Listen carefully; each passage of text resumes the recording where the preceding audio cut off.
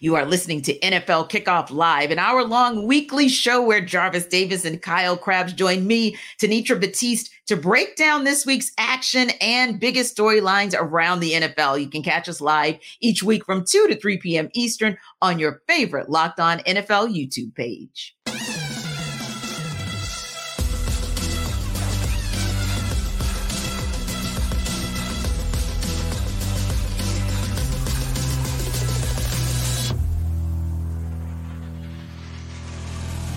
Welcome into NFL Kickoff Live. It's the best hour of football talk every single Friday. We'll go around the NFL, talk about every team and every game, and we'll get you local insight you can't get anywhere else, but right here at Locked On. I'm your host, Tanitra Batiste. Alongside me are Jarvis Davis and Kyle Krabs. And we are going to talk about a little bit about that Thursday night debacle where we saw the Raiders absolutely smoke the Chargers 63-21, but really the smoke is today, because we've gotten the news, of course, that after 2.5 seasons of high expectations, but almost no deliverable, the Chargers decided to fire Brandon Staley, but also their GM, Tom Telesco. So Staley, of course, the Chargers were 24-24 under him, just that one playoff berth that we talked about pre-show in 2022 that also ended with them doing something that Chargers are going to charge her. 27-point blowout lead to the Jacksonville Jaguars. But again, owner Dean Spagnuolo said in a statement that Chargers fans, quote, deserve more. Kyle, what are your thoughts on this firing of Brandon Staley? Yeah, I think it's a really hard sell when you had the issues that Brandon Staley did in his first year. It was so overly aggressive, a lot of fourth downs going forward, put the team in some bad situations. The following year seems to make some adjustments. They win an extra game. They go to the playoffs and they blow a 27-point lead in the wild card round. And then this team just completely falls flat on its face. And they've never ranked higher than in the low 20s defensively for a coach who's supposed to be a defensive-oriented coach. So I think you could see the writing on the wall the past month or so as the Chargers kind of fell off that push they had made to 500 through the first 2 months of the season. But hardly surprised in year 3 when the tenure for Brandon Staley has been what it is, and then you give up 63 points to a divisional rival. That's a tough sell to not make a change just because of the direction that things have been going. Indeed. And yeah, many would say that it was a long time coming. Now, Jarvis, the Chargers are naming their outside linebackers coach, Gibbs Smith, as their interim head coach to replace Brandon Staley, and JoJo Wooden as the interim GM to take them through the remainder of the season, just about 4 games, unless something turns around for that organization. But when you heard that news that the Chargers finally decided to part ways with Brandon Staley, what were your thoughts? That this is what should have happened last year after, in that playoff, finding a way to lose that game against the Jaguars. So those are some of the things that you take a look at when. And I kind of did a little digging, right? Because I had heard some things about Brandon Staley as far as, head coach. I had heard that, a local beat writer was talking about how he used to be a blogger. He used to blog about scheme and then kind of went into his little coaching history a little bit. And I found something very interesting. He broke into the NFL in 2017 as an outside linebacker coach, right? Position coach for a couple of years. Then he moved to the Denver Broncos. He started off with the Bears, moved to the Broncos for 1 year, moved to as the defense coordinator. He was position coach with the Broncos, defense coordinator with the Rams for 1 year, and then he became the head coach of the Chargers.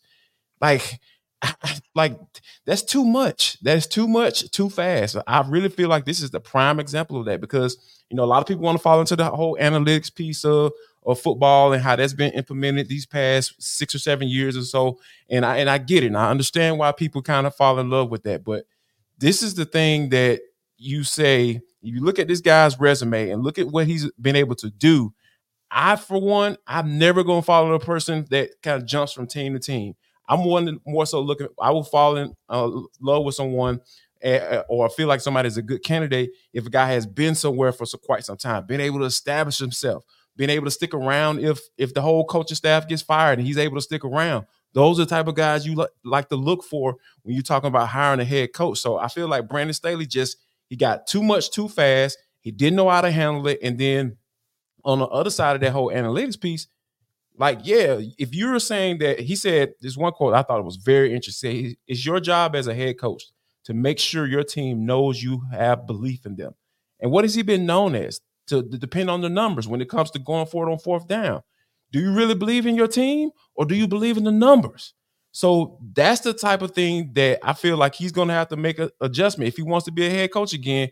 Not necessarily depend on the numbers, and like depend on the people and have relationships with the people, because those people are the ones going to help you keep your job. Indeed.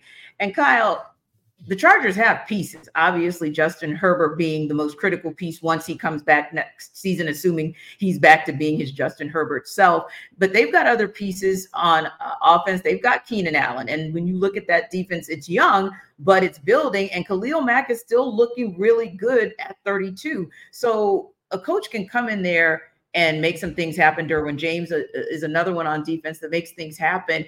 Is this job, now that they've cleared Brandon Staley out of there, is this going to be one of the more appealing jobs in the NFL? Yes or no? And if not, why not? Well, I think anytime you have a quarterback that's capable of doing the things that Justin Herbert is with a head coaching vacancy, it's really appealing, right? That you don't have to worry about addressing that spot. So many head coaching vacancies are because you don't have a player there. I think the thing that's tough for the Chargers, they're scheduled to be about $45 million over the projected salary cap for next season. And here's some of the players in the cap hits that they have on the books. Khalil Mack's scheduled for a $38.5 million cap hit next year. That's a real big number. It's also not the only real big number they have. Joey Bosa is scheduled for 36.6. Keenan Allen scheduled for 34.5. Mike Williams is scheduled for 32.5. Derwin James is scheduled for just under 20. Some of these guys are aging players with really, really big salary cap hits. And there's not a lot of maneuverability unless you part ways with some of these players to get yourself not only cap compliant, but in a position to address some of the other needs that you have on the roster.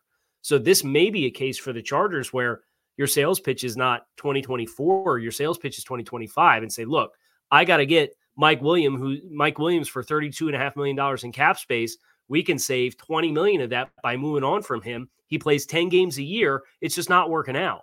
And there's going to be some transition there for their salary cap purposes. I wouldn't be surprised if they try to sell high on Khalil Mack as a pass rusher in his early mid-30s who's looked as good as he's looked this season. He obviously had 6 sacks in one game the first time they played the Raiders, but for the salary that he's due, I do think they are in a position where they're going to have to take a step back before they start to step forward again. And that's interesting, Jarvis, because that was going to be my follow-up question. You're looking at those pieces, and some of those pieces being really, really expensive, but you do have some pieces. So maybe it's like a reset. I don't know if it's necessarily like a hard rebuild, but it's somewhere in there. So you think about some of the coaches that may be available out there or the defensive coordinators. But to your point, Jarvis, I think that next guy should be, whether he's an OC, a DC, or a former head coach, he's got to be someone with a more extensive resume, because you are going to be kind of building from scratch and someone who's going to have some patience to rebuild this franchise. Yeah, I think Danny Spanos is going to have to, don't fall in love with the sexy. Hire somebody with some substance. And I think a great candidate that should be in talks for a head coach, and you probably know who I'm about to say, T, is doggone Eric Bieniemy. He has to be in conversation to be a head coach. I ain't talking about an interview, because he can get an interview. We kind of understand that's been established already. I think the job he's done with Sam Howell in that offense and being able to sling the ball around the yard, and Sam Howell actually looking like he's capable of being a viable starter in the NFL. So I think that Eric Bieniemy is a guy that you, the type of guy with the type of resume that he brings to the table, those are the type of guys you need to be looking at. Not necessarily, the guy that can sell you, or a guy that, oh my God, he was an amazing interview, but his resume is a little weak sauce. That can't happen this time around, because you have to get this right, because the Chargers have been irrelevant and mediocre for a very long time, and they just haven't been able to figure it out. And you got to feel like at some point you got to get the head coach hire right. Yeah. And my guy is, I'm going to go in an area that's going to be Captain Obvious to you as well. And that's Raheem Morris. I just don't understand. It's been since 2011 that he's been a head coach. We had an opportunity to see what he's made of here in Atlanta with him as the defensive coordinator for a couple of years with the Falcons, but also as their interim head coach. And we know what the front end of that that season looked like under Dan Quinn. Got fired midseason. Raheem comes in, and I think he takes them to 500. And of course, has done a solid job with the Rams as well. He's also a candidate that I think would be viable and would be able to take some of those pieces and maybe work with them. And Kyle, one thing we know about Raheem as well, he's a teacher. He's a great teacher. So if you're going to be in reset mode or rebuild mode, that kind of coach would be good for you. But is there a coach that maybe you're looking at, or a DC or an OC, saying, hey, that guy might be potentially viable for this Chargers team? Yeah, I think the direction everybody's going to want to point is some offensive savant to squeeze as much as you can out of Justin Herbert. And look, Kellen Moore came in as the offensive coordinator this year and was supposed to really invigorate Justin Herbert and the passing game. It really felt like they continued to struggle with the downfield ability to hit shots down the field throughout the course of this season. So I think Eric Bieniemy's a name to bring up, as JD did. I think the other one that a lot of people think is going to be the hottest name on the market is Ben Johnson, the OC of the Detroit Lions. Now, he's young. He's 37, so he's about the same age that Brandon Staley was when Brandon Staley got hired. But my favorite Ben Johnson stat versus Brandon Staley is he's been an assistant coach in the NFL for twice as long as Brandon Staley was before Brandon Staley got hired in the first place. So he's been an assistant coach at the NFL since 2012, whereas Brandon Staley really didn't get into coaching in Chicago as an assistant until 2017. So Ben Johnson's been around the block a little bit more. He's got a little bit of experience. He has multiple years as the coordinator of that offense. He's the passing game coordinator for Detroit in 2021, in addition to the last 2 years as the actual offensive coordinator. So I think his resume has a little bit more meat, like JD was talking about just going for a young, exciting guy that interviews well. Well, this guy actually has a little bit more substance on his resume if you're going to go the offensive route too. Yeah, I like that as a pick as well. And, Jarvis, we'd be remiss if before we wrap up this section, we don't talk about the debacle that finally got Brandon Staley fired. And that is that 63-21 game that we saw last night where the Raiders just absolutely blew out the Chargers. 42 points in the first half alone, didn't allow the Chargers to score until that second half. But here's the interesting part. You look at the stats and it's so crazy because first downs are almost identical, 18-20. Time of possession was almost identical. And actually the time of possession was in favor of the Chargers, right? And even down to the total yards, almost identical. Both teams, 300 total yards. How in the Sam heck did the Raiders score 9 touchdowns in one game when before that game, first of all, they didn't score at all against the Vikings just this past Sunday, but it also took them 6 games to score 9 touchdowns. You know what, T? When you have a 330-pound defensive tackle rumbling, stumbling, bumbling down the field and getting this big butt in that end zone, that's how you doggone can score that many touchdowns. Because the way this defense played, the Raiders defense played, it was cool to watch. You got Kuntz coming off the edge and him making plays and forcing fumbles. And you got Jack Jones with the one-handed alley-oop type interception and just walks into the end zone. That's what you're talking about. Everybody was getting involved, and the turnovers was the big key for the Raiders getting up like they did and basically putting this game away in the first half. So, yeah, that was something that was cool to watch. And it just, on the Chargers side of things, it just seemed like those guys were disinterested. Like, it was like, okay, we out here, now you're playing man coverage, and they're getting beat on the same route, multiple this just like, what is going on out here? Make some adjustments, do something, coach. And this is how I knew Brandon Staley was done, T. In that post-game press conference, they asked him, do you know if you're going to have a job the next day? And he said, I don't know, because let's rewind a little bit. Brandon Staley was utterly defiant to a reporter who asked him, who even brought up the idea of him not calling plays for that defense. And he was just defiant and just like, who are you? How dare you ask me that type of question? But for him to answer the question the way he did, that's how you know he was done. He was done in his mind because he knew he was done.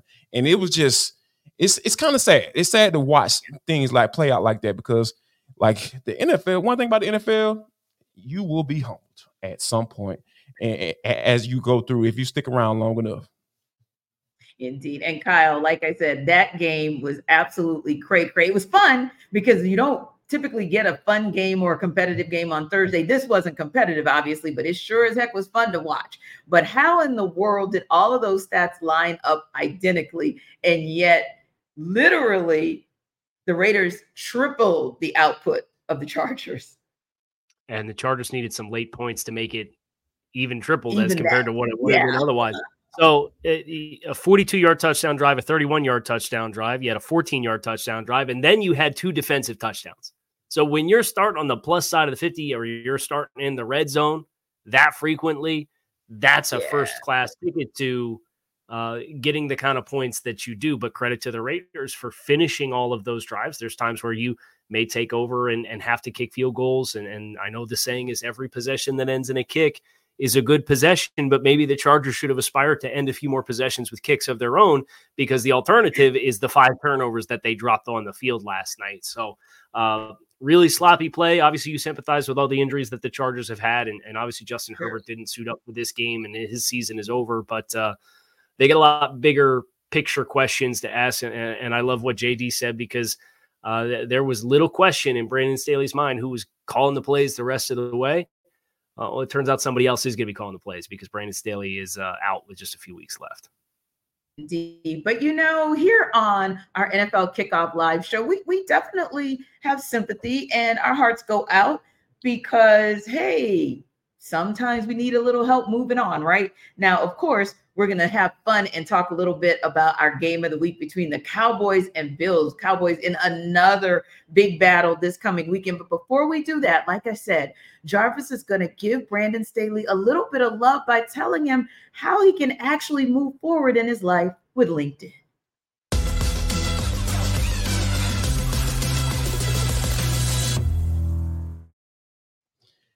All right, Brandon Staley, listen up. I got something for you, man. Let's kick off this unemployment doggone line thing you got going on right now. You want to order some chips, some dips, nachos, everything you need to make your own nachos on DoorDash and get it all delivered because you're going to have a lot of time to watch games. So, when you sit back at home, right, I need you to go to DoorDash and kick back and kick off with these unbeatable deals on everything you need for the watch party or tailgate. I'm telling you guys, join Brandon Staley on the party, man. We're trying to eat good and watch some football. Because here's what we got for you. For the new customers, on your first order. Yeah, there we go. First order, get 50% off up to $10 value when you spend $15 or more on your first order. When you download the DoorDash app and enter code LOCK23. That's code LOCK23. That's 50% off up to a $10 value when you spend $15 or more on your first order when you download the DoorDash app and enter code LOCK23. I'm telling you guys, I'm talking about wings. All your favorite restaurants from retail to grocery are on the app. So you can shop everything you need to get game day ready. So go to download the DoorDash app and enter code LOCK23. Subject to change. Terms apply.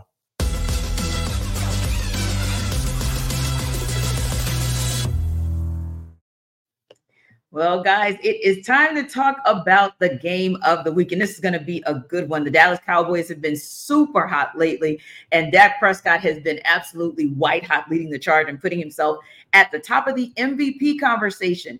Now, where can things go wrong for the Cowboys against the Buffalo Bills? Well, Marcus Mosher joins us. The Locked On Bills host, Joe Marino, will join us as well to break this game down.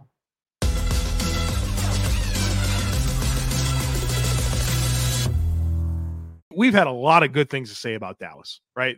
And that's because they give you a lot of good things to say about Dallas. What are your issues? What's the stuff? What are the problems with Dallas? No team's perfect. What is it? No, it's the run defense, and you nailed it. They are 32nd in EPA per play against the run. Now they've been up in a lot of games, so teams haven't been able to expose them, and they haven't let teams hang around to be able to run the ball. But you can absolutely run the ball against this Cowboys defense, and Dallas will likely be without their run-stopping defensive tackle, Jonathan Hankins, in this game. Mozzie Smith has not been a good run defender this year. So if you're going to beat the Cowboys, running the ball specifically up the middle is how you have a lot of success against them. And the Bills love to run duo. They love to run this tackle wrap dart play. They'll pull Deion Dawkins all game long from the backside, make him play side. So, yeah, that's going to be big for the Bills, and that's part of my keys here as I get into my path to victory for the Bills. Winning in the red zone, I have number one. For as good as Dallas has been offensively this year, A little surprised that the red zone scoring percentage is 15th in the NFL. Mm-hmm. Not that the Bills have been great on red zone defense. They're 18th in red zone defense. But if you can, you always love to score touchdowns when you're in the red zone and limit them to field goals when they're in the red zone. I think if you can keep Dallas out of, cashing in on drives, that's going to help you a ton because they're going to score points. Meanwhile, the Bills are number 2 in the NFL in red zone offense. Dallas's defense, for as good as it is, 22nd in red zone defense. So a little surprised for as good as Dallas has been this year that they're below average in red zone defense and average when it comes to red zone offense. Number 2, I do have running the football. I think that's, if there's a real opportunity, it is that. You just talked about it. And the Bills' rushing offense has been good of late. I think they've really found themselves, really going back to the Denver game, Philly, Kansas City, they had their moments running the ball. I think they'll need to continue to lean into that and using Josh Allen as part of that equation. Number 3 is turnovers. Can you get Dallas out of playing clean football? I don't know if you can, but it would be helpful. And then can you play clean football against a defense that really hasn't allowed any team to play clean football? And the Bills have had their share of giveaways, right? They've had some bad luck there, but like there's 9 games in a row since the Bills have had a clean game in terms of not turning over the football. Meanwhile, Dallas has multiple takeaways in like almost every game. And so I think you gotta find a way to win the turnover battle. And then number 4, I'm going back to the home field advantage. We talked about Dallas's 3 losses, all on the road. The Bills have 1 loss at home this year. It's the Denver game where they had 12 men on the field for the game losing field goal, but then they got another chance and made it. The Bills turned it over 4 times in that game against Denver, and it came down to that. So I think the Bills are a good team at home. Dallas is a better team at home. I think you got to make your home field advantage count in this one.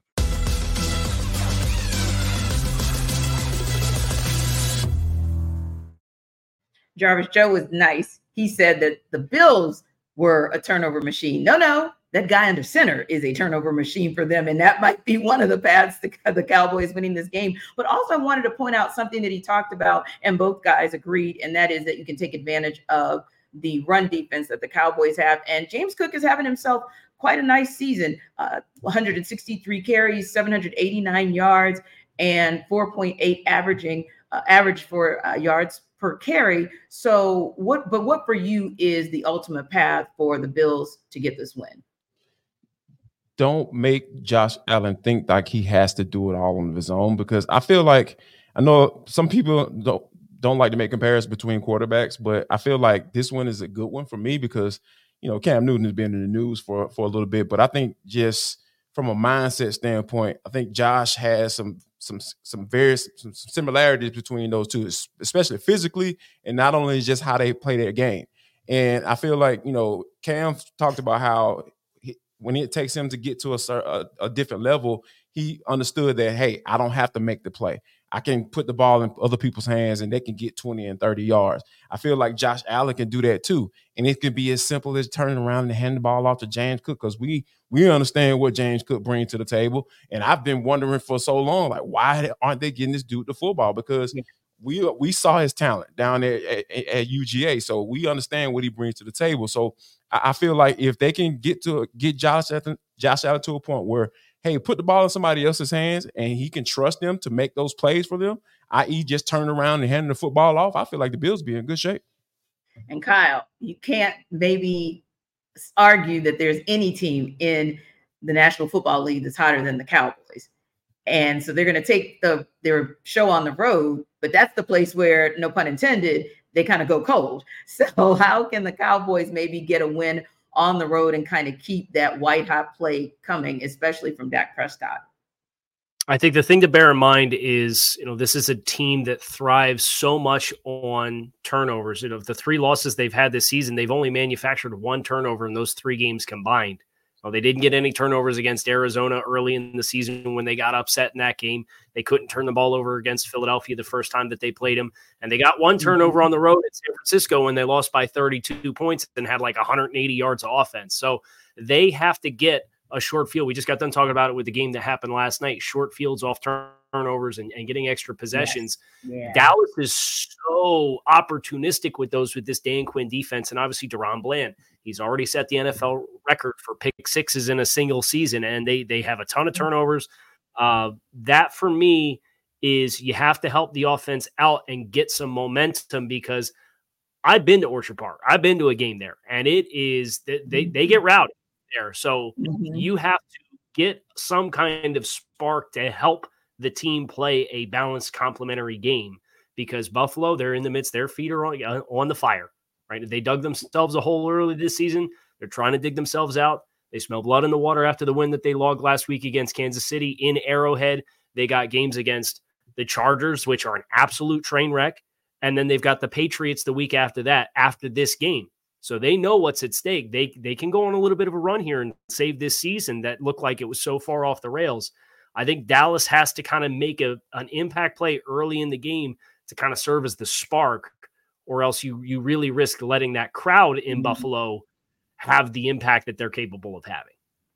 Yeah. And, Kyle, when you think about it that way, or when you speak on it that way, it reminds you of sort of that cliche-ish phrase of any given Sunday. But I mean, I feel like this season in particular, it really has been an any given Sunday scenario, even when it's not on Sunday. So I think you make a very valid point. I mean, Jarvis, yeah, you can look at the fact that not only have the Dallas Cowboys won 5 in a row, but the way they've won 5 in a row has been so dominant. But you can also, make the case that, hey, they've got a lot at stake. But to Kyle's point, Buffalo has a lot that they're riding on too, because they're fighting for their playoff lives. And we know that Dallas is fighting for really to make sure that they win the division now that they're pretty much neck and neck with the Eagles, and B, still have an outside chance to maybe even get the number 1 seed. But ultimately speaking, which one of these teams kind of has, and I'm going to use the term loosely, which one kind of has more motivation to say, yeah, it's truly a must win for us? I think it's the Cowboys, because they are always having to prove themselves. Because, even last week, I kind of was joking to myself and joking to my wife. I was just like, man, I picked the Cowboys to win last week, and they end up pulling that bad boy out. But I also said, like, I can't ignore what I got to believe what I see. I gotta trust my eyes. What I see, this offense, the way Dak has been cooking, because this team was built for this offense to put up points and the defense to rush. Because at the end of the day, a lot of times, like, Michael Parsons don't care about getting no run stops. That man wants to sack the quarterback. DeMarcus Lawrence wants to sack the quarterback. They want to put the quarterback on the ground and terrorize him. You know how you do that? When you have a lead and teams have to throw the football. So I think, like, and it's just been a perfect marriage. It's been a marriage made in heaven, because it's been kind of weird about how this team has been, because we just haven't been able to trust Cowboys in big games. So I think this is another week where the Cowboys say, you know what? We have to go out and prove ourselves. We have to go on the road. We know how we play really well at home. We understand that. Now we have to go on the road and spank a team that's desperate, because we know what Sean McDermott is up against. And we know how much they needed that win against the Chiefs in Arrowhead. So I feel like this is a game where the Cowboys saying, hey, guys, we got to go out here. Mike McCarthy saying, we have to prove ourselves. We have to go on the road and do it and win another big game. Yeah. And, KC, when you kind of look at it from the Bills' perspective, you could look at it as a must-win as well. And I agree with you, Jarvis, by the way, that the Cowboys, they could be the more must-win team, because everybody's on each other's heels at the top of the NFC, right? But then, Kyle, you also have a clusterfuffle of teams, and we know the 6 and 7 cluster that is the NFC. But you've got some teams kind of clustered up there as well in the AFC. So is this a must-win for the Bills too? Just as much, if not more?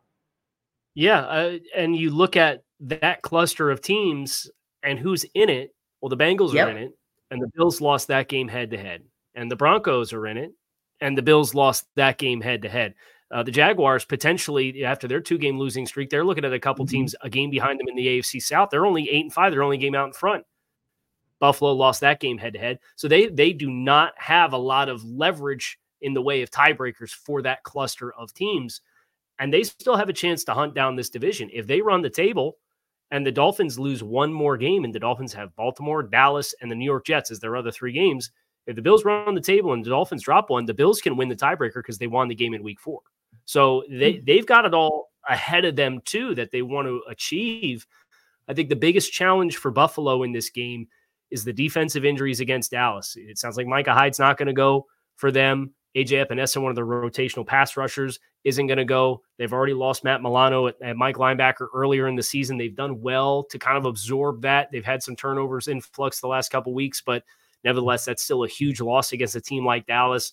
And then Daquan Jones, their defensive tackle, they lost around the same time they lost Milano. So like up the middle of this defense, they're missing a lot. And for Dallas, who has kind of showcased some ability to run the ball, they got a really physical interior offensive line. I think that's where Buffalo has to show they're up for the challenge. Is Dallas, I think, has the opportunity now that Brandon Cooks has started to come on a little bit and Jake Ferguson's cooking at tight end. They're a little bit more balanced. So you're going to have to try to take that away. Whereas I think Buffalo, conversely, I think it's a little easier to make them one-dimensional because it's Stephon Diggs. And you've seen Khalil Shakir flash a little bit, and Dalton Kincaid has flashed a little bit. But I just feel like Dallas with their defense, I do think they have an edge to make Buffalo more one-dimensional offensively than Baltimore inversely does because of the injuries the Bills have on defense. Indeed. Well, hey, listen, you guys sold me on the fact that this is a must-win essentially for both of these teams. And we're going to sell you on some more things in our Sell Me Why segment that's coming up next. But first, Jarvis is here to sell you on BetterHelp.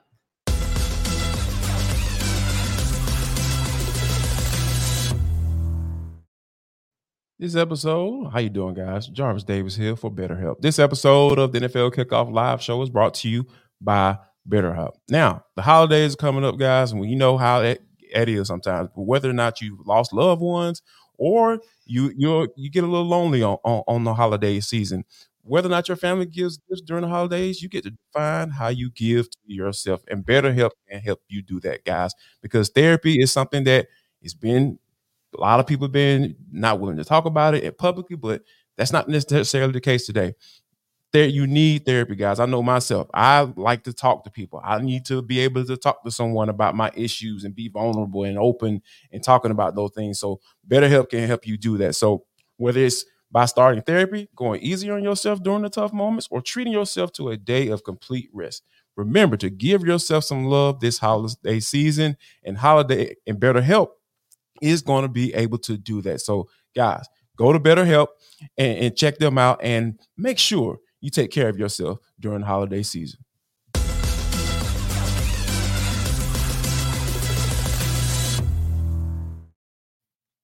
And we got a Detroit team that's hosting the Denver Broncos on Saturday Night Football this weekend. Lions are currently 4.5-point favorites in that one. And here's Matt Derry from Locked On Lions to sell you why Detroit covers the spread. What are some ways and some keys that the Detroit Lions can cover that 4.5-point spread on Saturday night against the Denver Broncos? It is simple. For the Lions, they've got to take care of the football. Turnovers have been a big issue for this football team the last 4 or 5 weeks. Jared Goff over the last 4 weeks with 9 turnovers himself. Lions have to value the football and take care of it. No turnovers if they want to beat the Broncos. Plus, Denver's the best takeaway team in the league, tied for first with 24 takeaways. Lions aren't great themselves and taking it away just 14 times this year. So turnovers for Detroit going to be key if they want to take care of the home business at Ford Field on Saturday night. Also, Lions run game's got to get going again. Jahmyr Gibbs, David Montgomery have had some big games this season. Lately, hasn't been so much. Denver, single worst rush defense in the league at number 32, giving up over 144 yards a game. Gibbs has to get more than 11 touches coming out of that backfield. Same with David Montgomery. That 1-2 punch will be a key. That'll open up the passing game too for Jared Goff, to say the least, after that.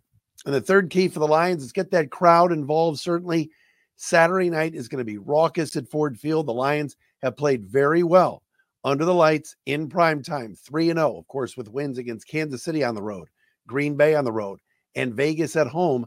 Here's another home game and another night game, primetime game. Kevin Harlan, NFL Network, all in the building, and that crowd should be raucous. Hopefully force Russell Wilson and that Broncos offense into making some mistakes, maybe some false starts, and the home crowd's got to be a key for the Lions to get this win and to cover that 4.5-point spread. Lions have played some close and tight games lately. They're due for a cover at home. Guys, do you think these Lions will be able to cover that 4.5-point spread? I think that I think the Lions, they should be able to. And I think that, Matt brought up a really good point. I think getting the ball into the hands of Jahmyr Gibbs and David Montgomery, that's going to help because Jared Goff has been really turning the ball over a lot lately.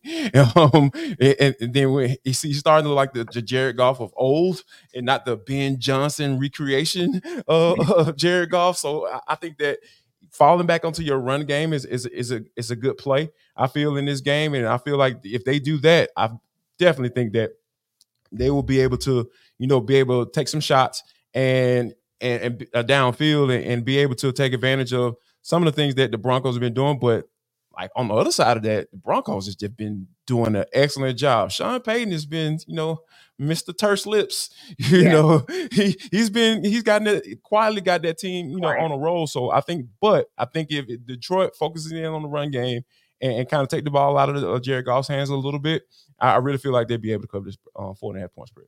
Indeed. Whereas, Kyle, like Jarvis said, you're looking at a Broncos team that's won 4 of the last 5 and lost a tough one to the Texans, or they would have had 5 straight, right? And it's been Russell Wilson kind of going back to something Jarvis said earlier, not trying to put everything on himself, but just kind of playing within himself. But what has made this Broncos team all of a sudden turn things around and actually be viable to potentially beat the Lions? Oh, they are getting turnovers defensively at a massive rate.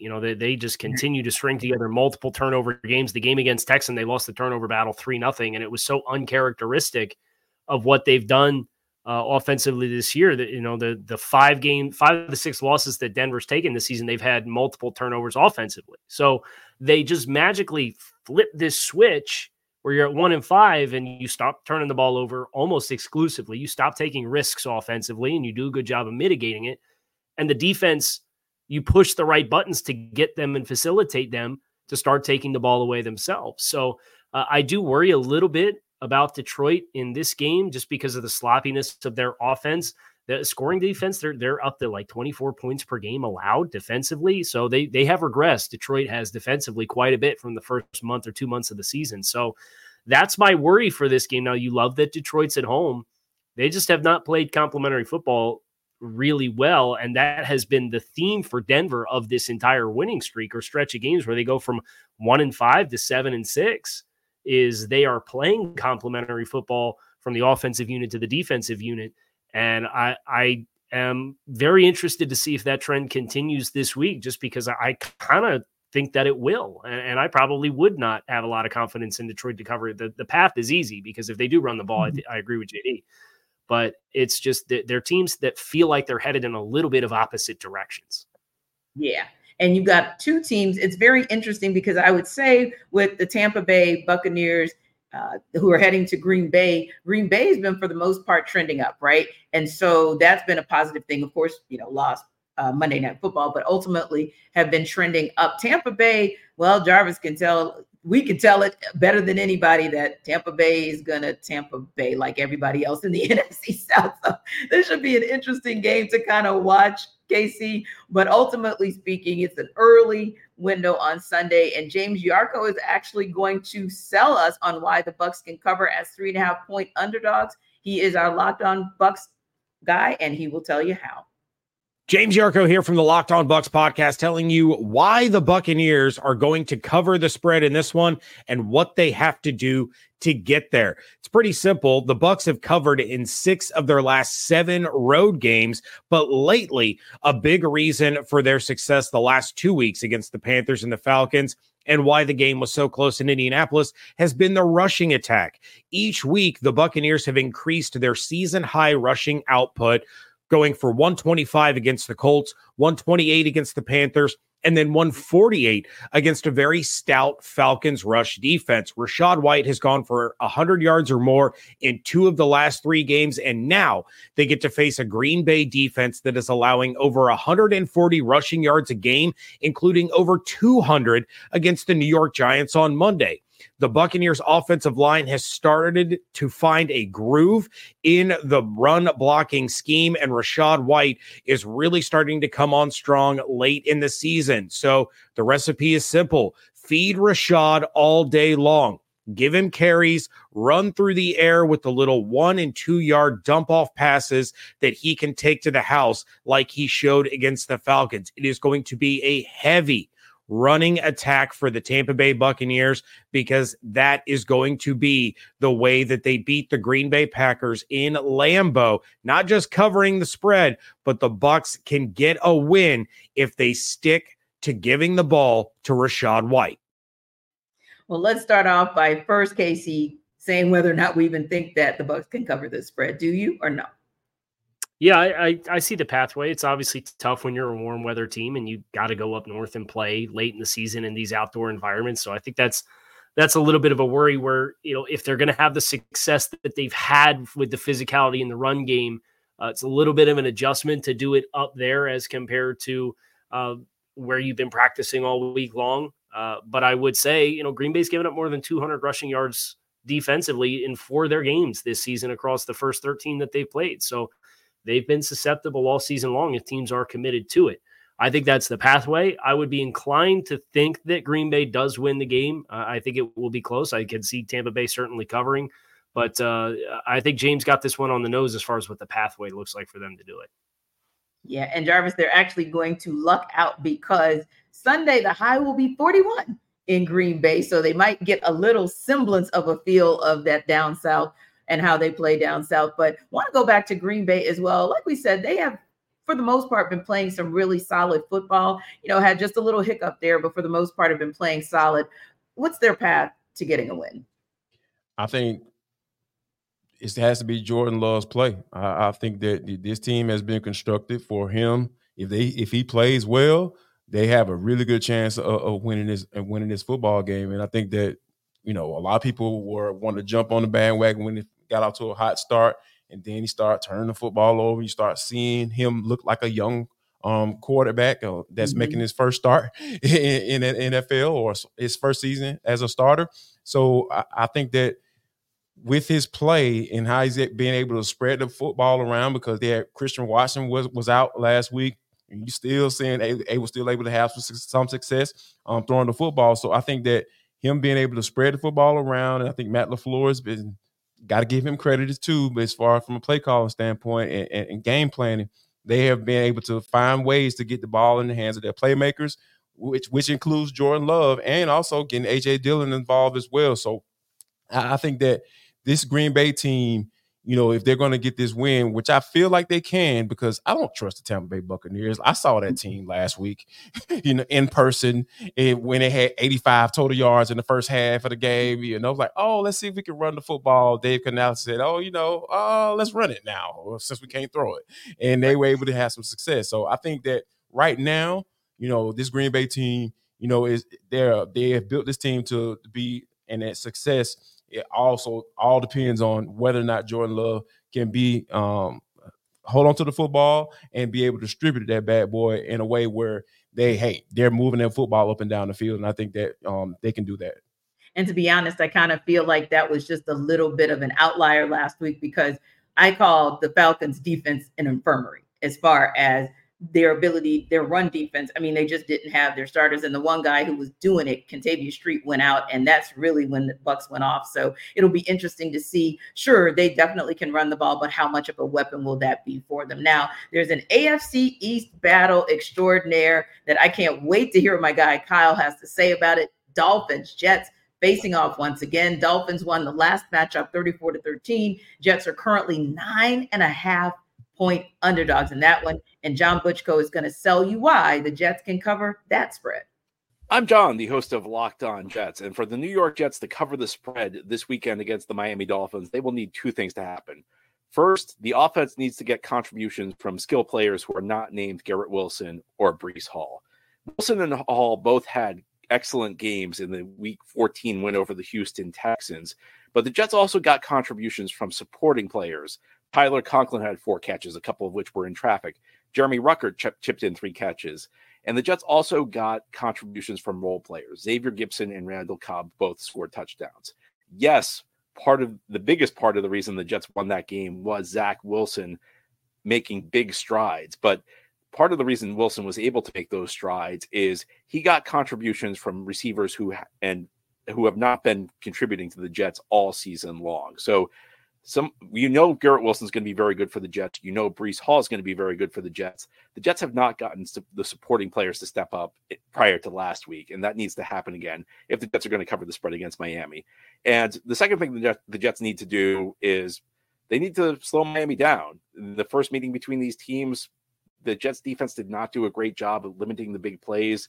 Tyreek Hill had a couple of big catches against DJ Reed. Jets need to do a better job limiting Miami's explosive plays. They should have an advantage in this game because the Miami offensive line is banged up.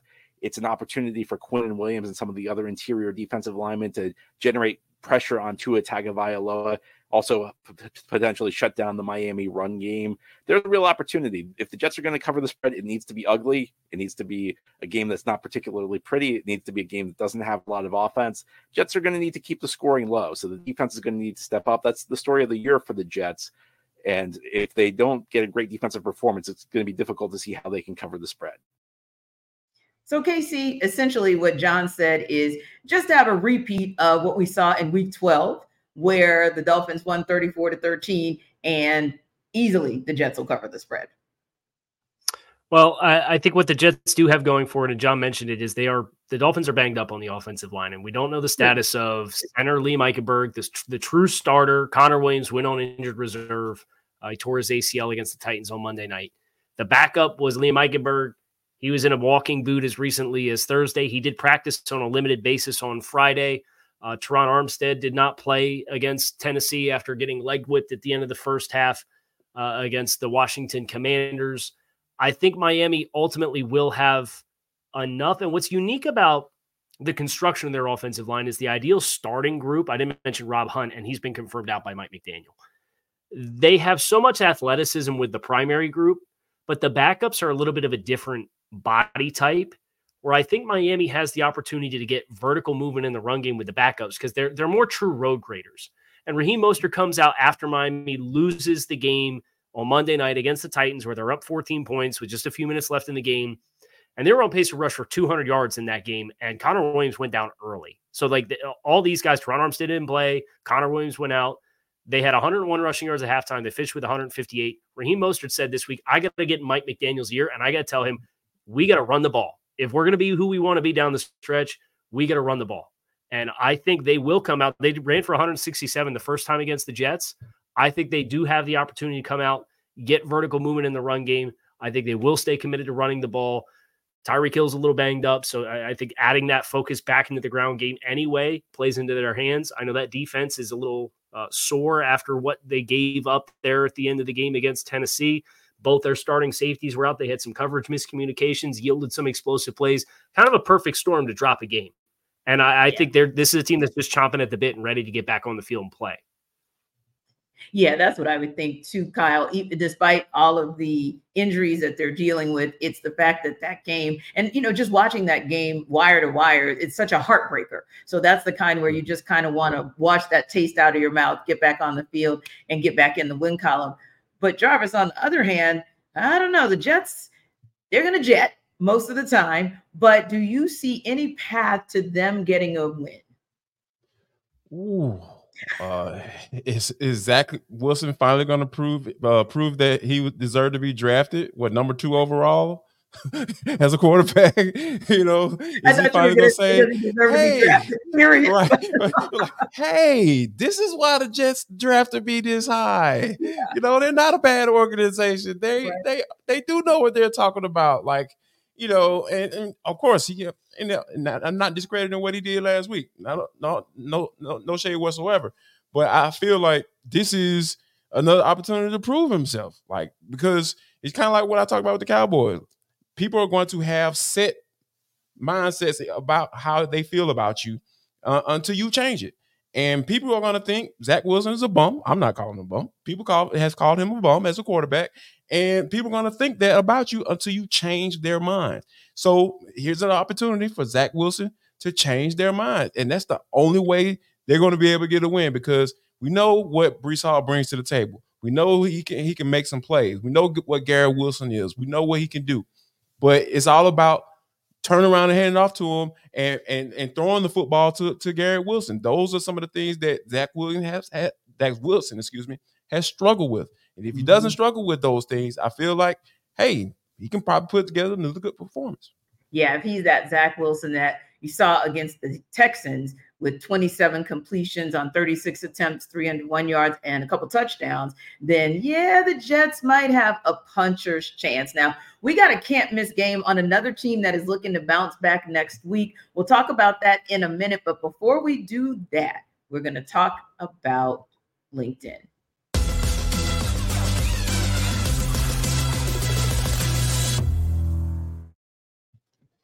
Listen up, guys. Jarvis Davis here for LinkedIn. This episode of the NFL Kickoff Live Show is brought to you by LinkedIn Jobs. When you're hiring for your small business, you want to have as many top-tier candidates as possible to interview, such as myself. I'm a big-time candidate, I guess. I don't know.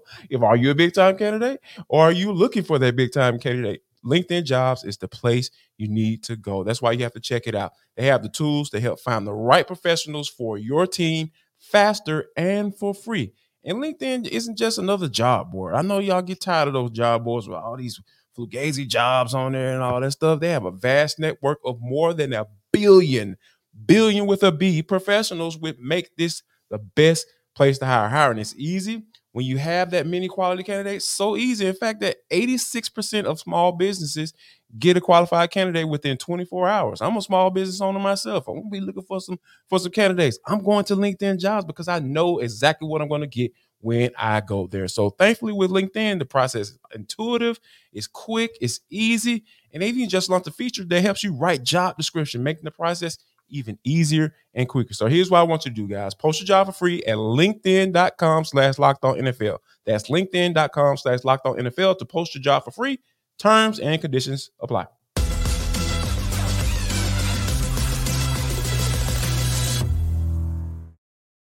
Guys, we got another can't miss game that has the Eagles in that tagline. Of course, they need a bounce back week. And we say need because we've seen what they've looked like against the 49ers, against the Cowboys. But they're going against the Seattle Seahawks team that's also looking for an opportunity to kind of hang on to some slim playoff hopes. Our Locked On Eagles host, Louis DiBiase, joined the Locked On Seahawks host, Corbin Smith, to break down this can't miss game.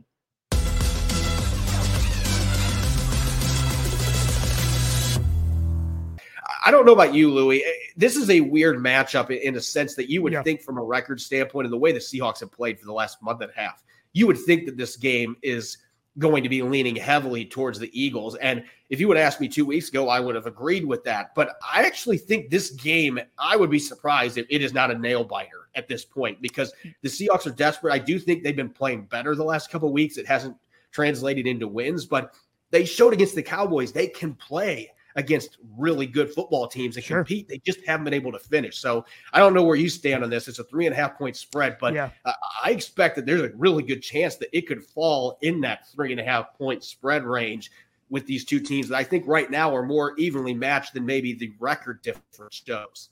Yeah, I mean, I would probably still, I agree. If it's a 1 or 2 score game, I wouldn't be surprised at all. When it comes to like actual points, the difference there, I might still take the Eagles to cover at -3.5. But one thing I'll take the over on, Corbin, at FanDuel, 47.5 is the over under. I kind of like the over right now. I think this might be a high, depending on if Geno Smith plays. I think that's a big part of this, and Devin Witherspoon, but I might take the over there. Yeah, I would tend to agree with you.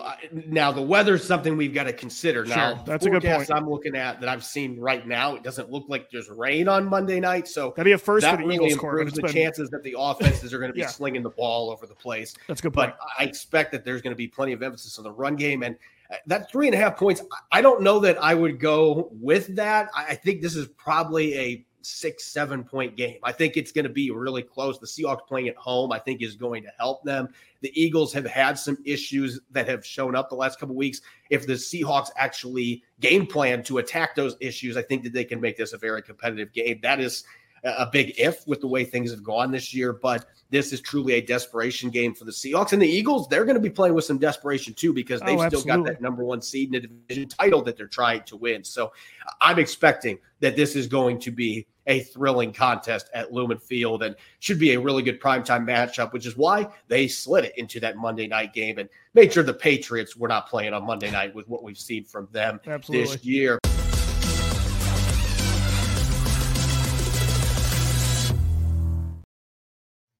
When we look back at just a couple weeks ago, this Eagles team, JD, looked unstoppable. They looked like they were that the number one seed in the NFC was locked up, and that we were destined to see them try to get over the hump and get back to the Super Bowl and actually win it. And then all of a sudden, it was like crash and burn, first against the 49ers, then against Dallas.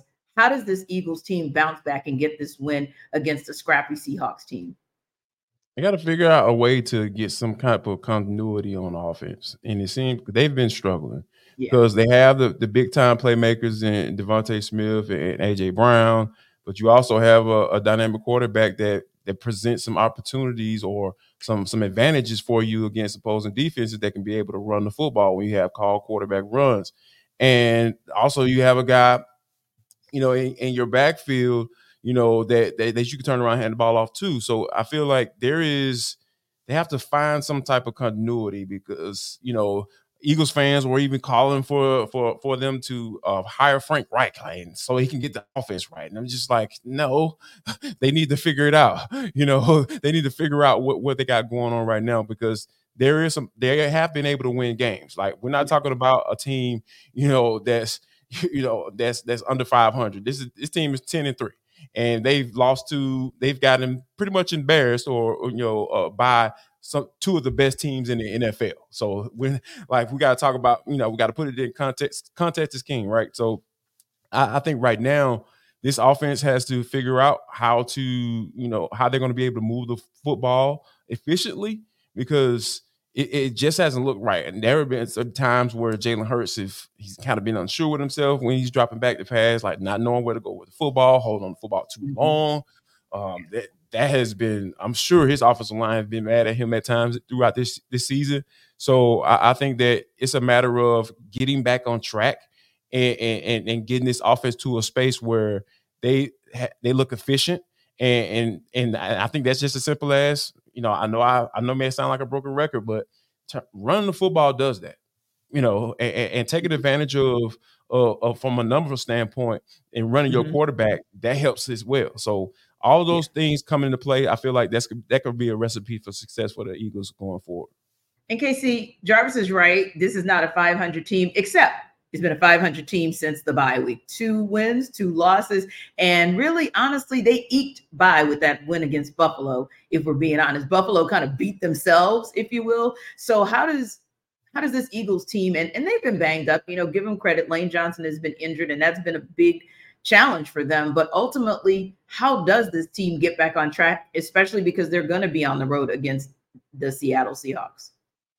Yeah, I'm hearing us talk about hiring Frank Reich and fixing the offense, and things aren't perfect there. I think they need to be a little bit more balanced and run the ball and not have DeAndre Swift get in the second half of games with 3-4 targets. But Frank Reich ain't going to fix his run defense. Since the bye week, the Eagles are giving up 156 yards a game. They have given up over the last 3 games 109 points defensively. You want to know what's wrong with Philadelphia? It ain't the offensive side of the ball. There's highs and lows. There's ebbs and flows.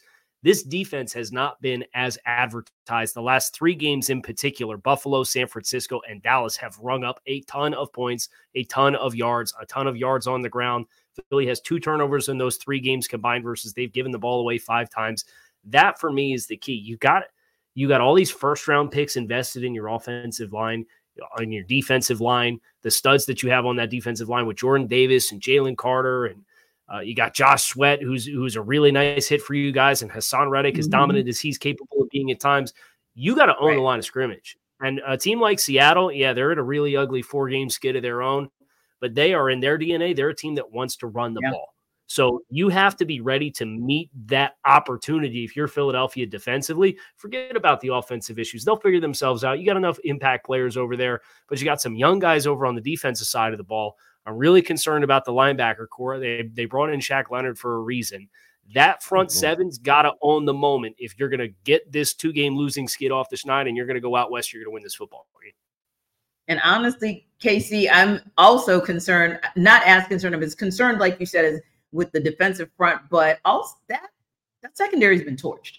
You went out and you got Kevin Byard from the Titans so that he could shore up that secondary. You went out and got Darius Slay last season so that he could be a piece for you. And I've seen a number of explosive plays in this quote unquote 500 run that they've had since that bye week. So yeah, they've got some things to shore up. A lot of people are talking about the offense and how they're not producing, but ultimately speaking, you've got to get something out of them for the defense as well. I'm going to give you guys just a quick second to tell me about one game that you are watching this weekend. Jarvis, real quick, who you got your eye on?